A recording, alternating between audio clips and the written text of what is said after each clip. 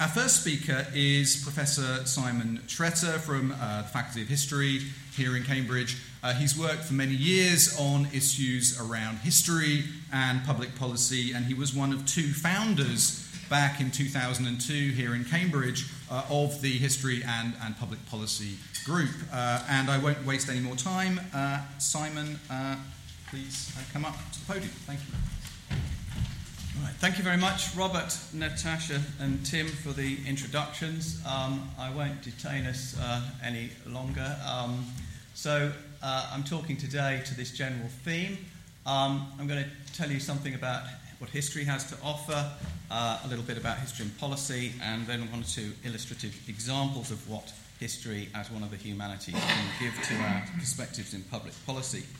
So what history has to offer government and public policy is that it is our disciplined collective memory. And the discipline of history is about the rules of evidence and about thinking carefully about our collective memory. How important is our collective memory? Well, try thinking of yourself without your memory. You don't get very far. You don't get up in the morning without it. This is our collective version of it, so I would suggest it's actually extremely important. The key question, though, is what kind of historical memory are we drawing on in our policy making? Politicians, speechwriters and so on are continually reaching for analogies and examples that suit their particular purpose. But I would suggest that using history and drawing on it at random without consulting professional historians is about as misleading as doing economic policy without really consulting economists. Nobody would think of it. It's a ridiculous proposition, but it goes on all the time in our public life. Yes, I know economists have not got the highest cachet at the moment, but I think you get my general point. The historicist approach and methodology, what's distinctive about it? It's about a particular approach to causation. Historians are particularly sensitive to issues of context in the past, the kind of multiple levels of causation that we need to understand. They're interested particularly in sequence. They're very, very attentive to the fact that the exact order in which things happens is really quite formative and determinative over subsequent possibilities, and that's something that needs to be very carefully evaluated and put into this kind of thick context. And they're very sensitive about difference. They know that the past is another country, that we can't simply assume that things that work in one period or place can simply be translated. We need to be thinking very carefully about this. So, what historians can offer policy? A very typical thing is that most science disciplines, social science disciplines, come to a problem and say, what is the problem? I've got my theory, I'm going to solve it for you. The first question a historian wants to ask is, what's the story here? How did we get to where we are? Let's spend some time thinking about that. It's a different kind of approach. I think history has the capacity to surprise. It often dispels popular myths when we actually find out that what we thought history was is not quite as it was at all. It guards against what historians call teleology, linear progress stories, that basically the present is an inevitable consequence of some sequence of developments that happens often to suit us or to suit those with most power and wealth at the moment. It focuses on power. It focuses on temporal framing, on how we are thinking about a problem. Often an important historical contribution can be to show that we actually really need to think of something in terms of the last 2 or 3 centuries, not in terms of the last 2 or 3 decades, let alone 2 or 3 years, to understand the forces that are going on here and why things are as they are and why they may be so difficult to change. We may be unconscious of this. This is all a bit in the abstract at the moment, but I'm going to come on to give you quite a strong example in a minute. The questions of evidence, historians are very good with, people say statistics are very difficult things to use and trustworthy. Well, one thing that historians will always want to address very carefully is what are the categories in statistics, not necessarily the numbers and so on, but why is the statistics being put into these particular categories? Where do they come from? Why are they framed? Why are they composed in the way they are? And you usually need historical research to understand why we talk about the primary, secondary, tertiary sector of the economy, for instance. Where did that come from? Why is it believed to be a compelling way of classifying national accounts and so on. We question the time frame for policy. Often the historical perspective would suggest that policies simply cannot be evaluated in 5-year electoral cycles. They really need to be thought of longer. And we like to learn from the past. Instead of junking and throwing away policy mistakes, historians would say actually there's a lot to be learned from policy mistakes, and also a lot to be learned from successes in the past. Historians are a little bit like journalists, drawn to talk about problems and disasters and injustices, but also the historical record has some things that have actually worked rather well, and they can be very helpful to bring back into our understanding. And we provide a dialogue with the past. Historians don't just invoke Adam Smith or Thomas Malthus. They actually want to explore in detail what those thinkers said, not simply use them as some kind of symbol, some totem. And often these great thinkers in the past are much, much more interesting than we might think, and can give us an awful lot more to think about. So history and policy was formed long before impact was ever a term, back in 2002 here in Cambridge. It's a partnership now supported from both Cambridge. Graham Kopakoga, who's taken the photographs here, is our digital communications officer in Cambridge, responsible for our wonderful website. Fiona Holland at the back is our public relations manager at KCL, who helps us put on all the events that we can. At the moment, there are 160 online policy papers. One, for instance, is by Paul Cartledge, who's going to be speaking to you later. Very pleased that we got an ancient historian to contribute a policy paper, a very good one, on democracy and ostracism. And we have medieval historians, we have a modern historian. So historians of all period can contribute. The crucial thing is, does their historical knowledge offer some kind of constructive, by which I don't mean optimistic, some kind of tractable policy conclusion from their historical research. History and Policy succeeded in bringing historians into government. We give evidence to select committees, to the Prime Minister's office, the Cabinet office. We have a Treasury seminar series, which I know Duncan Needham, who is here in the audience, has given a very interesting exercise to them, working through the Maplin Airport mess of 30 years ago, for the civil servants to think about what's going on with the London airport today, and we have very positive response from that. DFID, Education Department. So we are now getting, our profile is sufficient that we are getting demand from government departments and civil servants that they want to hear from historians in seminars and workshops. Graham has organised us so we now have plenty of Twitter and Facebook. We're on the Number 10 website, which was important for our profile. We were invited by 10 Downing Street 2 or 3 years ago to help out and provide history content on their website. And we have international emulation now. There is now an Australian policy and history. So a recent example of the kind of things we do would be, for instance, the inquiry into Savile. Kate Lampard had the foresight and good sense to say this is such a bizarre thing that's been going on here, we can rush to judgment and so on, but actually, if I'm going to do a proper inquiry, I want to know what was the context in the 60s, 70s and 80s. And so she turned to history and policy, and our colleague here in Cambridge, Lucy Delap, was able to organise a set of historians who gave evidence to Lampard, and she was, and her commissioners were very, as you can see from this quote, which I'm not going to read out, were very found that very helpful and important in trying to understand the context and the difference of this quite recent past. One of the big problems is the recent past. 30 years ago, when we can make the assumption we know what it is, historians will actually say, well, actually, it's rather subtly different from what you may think. So this is an example of the kind of thing that history and policy can do for government and policy.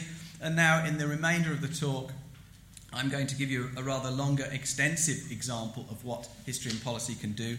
I'm going to talk about the welfare state, what was called the English Poor Law, about its history and how it offers us, it ticks a lot of that list of 10 things that I put up at the start about what history can offer. Understanding the history of the Poor Law and its relationship to the welfare state can really rather, I think, reframe how we're thinking about current debates about our social system, security system, about the welfare system, about its place in our society and our history, and about the sense or nonsense of cuts and restrictions to it as really perhaps not as sensible as they might seem at first. So, first of all, what's the state of our memory, your prior expectations about this historical institution, the Poor Law, and England's social security system, and we'll explore whether some recent professional historical research can perhaps provide you with some surprises. I think economists' prior implicit historical knowledge, the sort of thing that's informing government policy at the moment, would be that welfare states in general are a bit of a burden on the productive economy. They create moral hazard of welfare dependency. They raise the price of labour. They may act as disincentives to charity and philanthropy, the big society notion that big government gets in the way of volunteering. It is acknowledged that they have virtues. They provide a safety net. They perhaps can contribute to human capital. But probably the overall evaluation is they're not really optimal for growth promotion. If we want to focus on the prosperity of our economy, we wouldn't look to the welfare state as the place in which we would be thinking about that. They're probably very inadvisable in low per capita income countries where more informal social security mechanisms are appropriate, family and kinship. So there's a sort of range of assumptions about welfare being a kind of luxury that rich countries kind of might be useful for them, but is never really going to be very useful for economic productivity. We also have some other kind of baggage in our collective memory. The hated and detested institution of famine Ireland, where the new Poor Law in Ireland of 1838 failed the Irish spectacularly. And, of course, the English workhouses. Read Dickens if you want to know how bad the Poor Law and its Gradgrindian workhouses were. This is all in our collective undisciplined memory there that's circulating around in our understanding of what the Poor Law and what a previous social security system was. And we might think that civic society and institutions like trade unions, philanthropy, self-help, insurance are kind of proud civic society alternatives that basically these are kind of better really, and that a poor law and a welfare state is a kind of safety net that is a sort of second best thing. So what I'm going to do in the next 5 or 10 minutes is just go through historians' new knowledge of the old Poor Law, that to point out to you that this is a universal social security system which was in existence in Britain for 4 centuries before today. It was a universalist welfare system, and then there's the question, did it, over those many centuries, did it crowd out philanthropy and society? We'll look at that. So, 2 or 3 historians whose work I'm sort of drawing off here, Peter Solar, Steve Hindle, and Laurie Charlesworth, and others, have basically established for us that probably the English Poor Law was a unique institution in Western Europe in the early modern period. Between the 16th and 18th centuries, there probably wasn't anything else quite like this, in the sense that although there were poor laws all over Europe, they tended to apply to the city and urban populations. The English Poor Law was established in principle to exist in every parish in the country, and that made it really rather unusual. We call it the Elizabethan or Old Poor Law, set up by 2 statutes of 1598 and 1601. But these statutes, which are famous and in the history books, were the culmination of 6 decades of experimentation since the Reformation of the British state, trying to get this right, trying to work out how to replace the church with and the monasteries with a system that delivered support and relief to the population and avoided disorder and disruption in times of hardship. Crucially, it was a universal legal right to relief for every subject. We think of human rights as something that was created after the Second World War with declarations, grand declarations. This was a system of practical governance which enshrined a really important universal right for every subject of the crown to relief, a right to relief. You will not starve in the English realm. Every one of England's 10,000 parishes were mandated by central government to create a parish fund. The fund was financed by a progressive local tax on the pro rata to the property value of occupiers in the local parish. Clever stuff. Land can't move, and you pay tax according to the value of that land. It's quite difficult to get round this. It's there to support the local poor all the year round. The poor law is not simply an emergency thing about dearth and high prices in famine. It's there for orphans, for widows, the old, the disabled, and indeed the unemployed. They're all covered all the year round by this legislation. It's an extraordinary system that the English Crown created, and we should be extremely proud of it, and we should be reflecting on it. It's universalist, but it's devolved. So the strengths are that there's devolved administration, there's very high quality information on the local claimants. A parish in England on average had 500 inhabitants in it. So it's not easy for people to sort of shirk and pretend that I've got a bad leg. Well, your neighbour saw you out the other day. You're telling me you've got a bad leg? I don't think so. Potential weaknesses, of course, are that it could be amenable to local corruption, petty officials seeking favours from claimants, perhaps sexual favours from female claimants and so on, all that kind of stuff that goes on all over the world.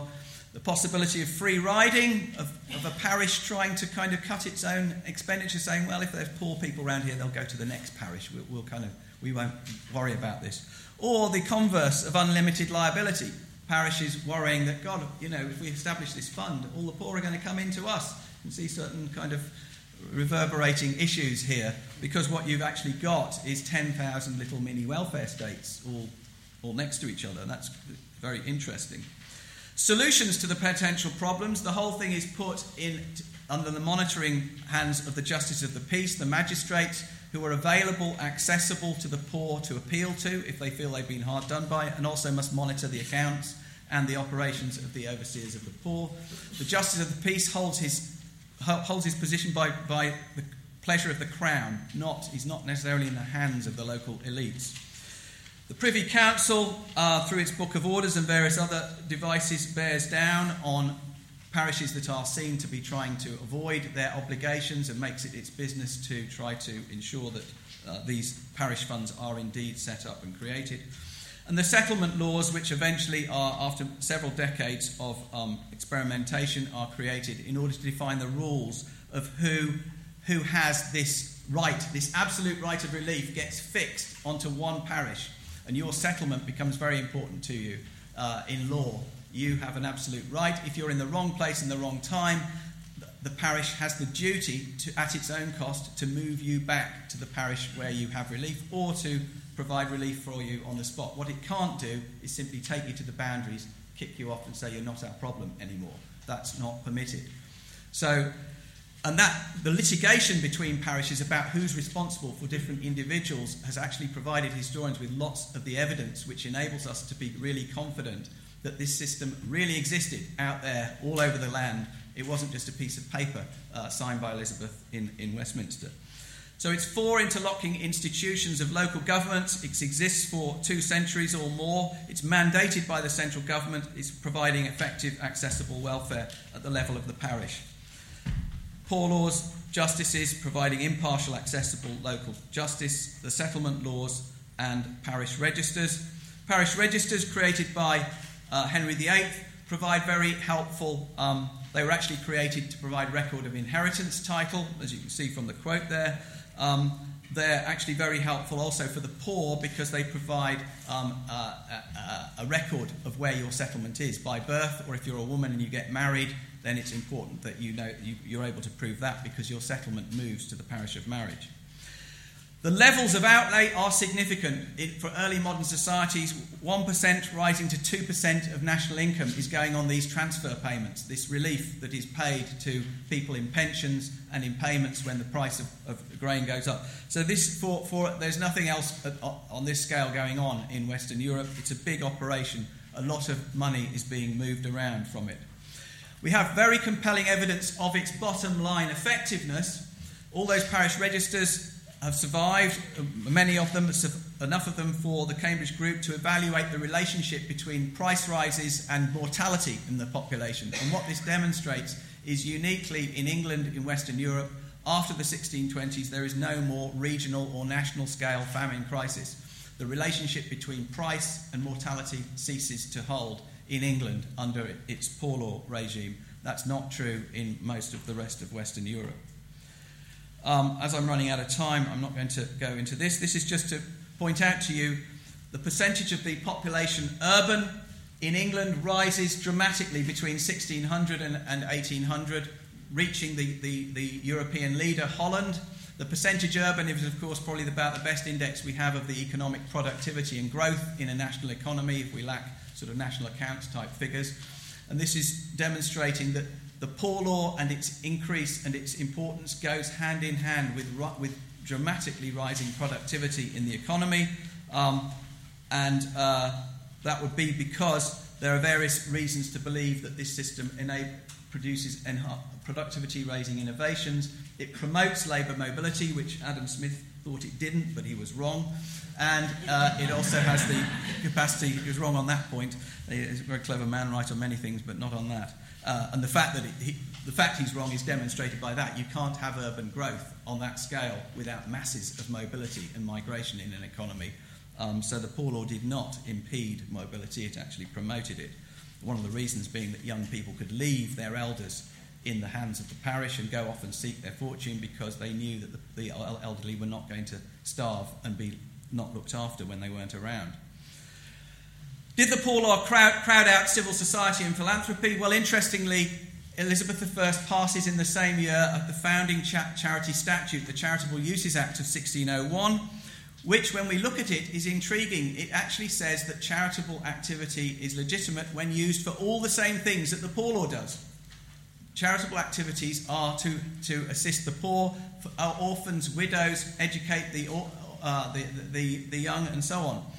What Elizabeth I is doing is she's actually creating a system in which the wealthy and the wealthier in every parish are mandated to support the poor by the poor law. They've got to do this through their poor rates. However, she's also saying, if you want to, you can create charities, you can endow things in order to support the poor, which will, of course, mean that your family gets a good name, gets all the kudos from doing this. If you go to any church in England, you'll see plaques to all these sorts of things.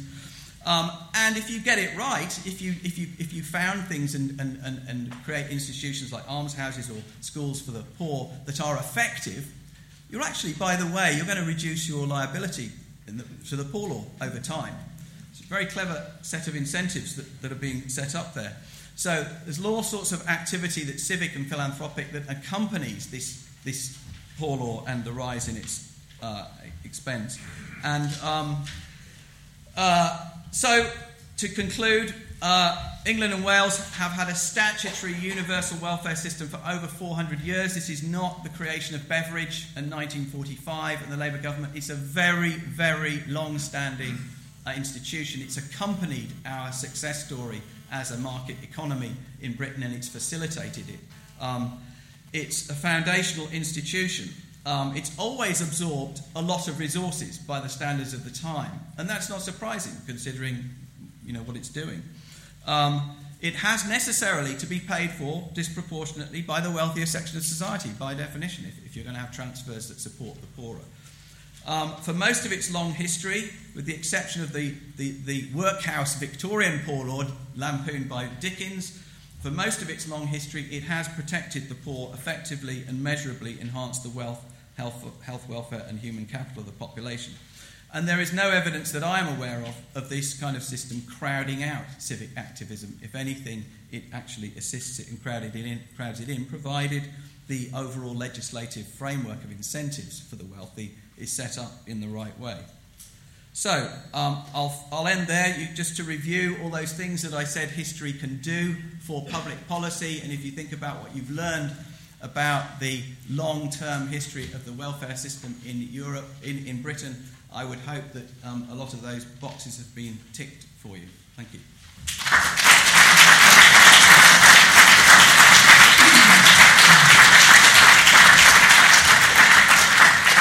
Thanks very much, Simon. I'm anxious to keep to some semblance of timekeeping, but let's have just one question for Simon.